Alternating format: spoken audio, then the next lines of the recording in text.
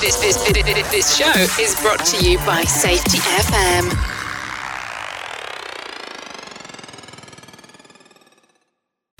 The following program is rated for mature audiences. It may contain adult language, adult situations, and frank safety discussions. The names and certain details have been changed to protect the safe and the unsafe. But believe me, every item in here is true. Jim, what does it take to motivate people, especially in safety? I get asked this question all the time. Or another one. I don't understand it. I have X, Y, and Z credential from ABC organization. I have this, I have that, but still, no one ever listens to me. I am paid to be the expert. I have expert in air quotes right now. And I can't change my culture. What does it take?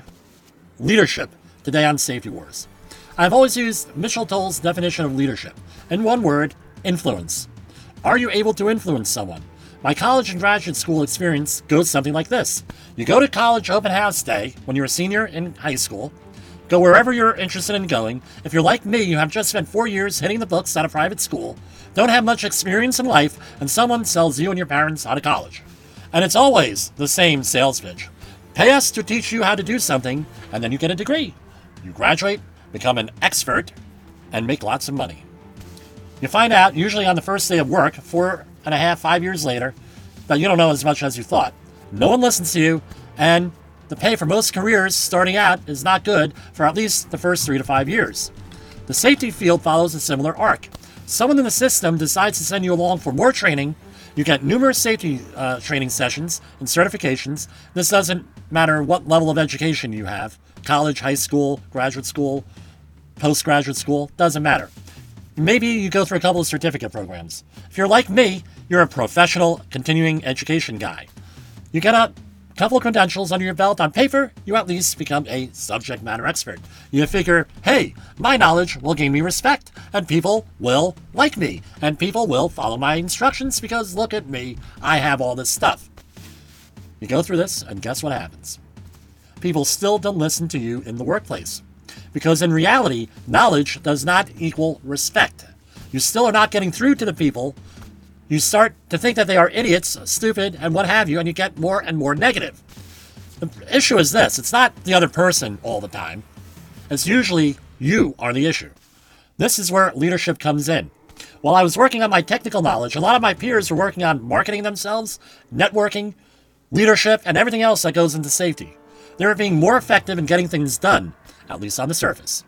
I'm not being bitter here. I'm just telling you that we sometimes get involved so much with technical stuff that we forget about the important stuff, what we are there for, protecting people. When I started concentrating on the people, I became more effective. My job became easier. But something else also happened. The folks that I thought were successful and had none of the struggles that I had did have that. It was just the show. They were doing a fake it till they make it situation. So, what's my point here? There's always got to be a point. You need to become a person of influence. How do you do that? Also, leader. Right? A person of influence usually is a leader. You need to become technically savvy, know what you're doing in the job, of course. But you need to care about the people you manage. You need to look out for them. Don't belittle them. If you're looking for respect, you got to show them a little respect. The list could go on and on. However you define a leader, become one. Don't fall into the trap that leadership is people doing as I tell them. There are plenty of programs out there in leadership. We have one that I developed. Contact me at jim@safetywars.com for more info. The next podcast is how to identify those people in your organization that are leaders. For Safety Wars, this is Jim Posel. The views and opinions expressed on this podcast are those of the host and its guest and do not necessarily reflect the official policy or position of the company. Examples of analysis discussed within this podcast are only examples. They should not be utilized in the real world as the only solution available, as they are based only on very limited and dated open source information. Assumptions made within this analysis are not reflective of the position of the company.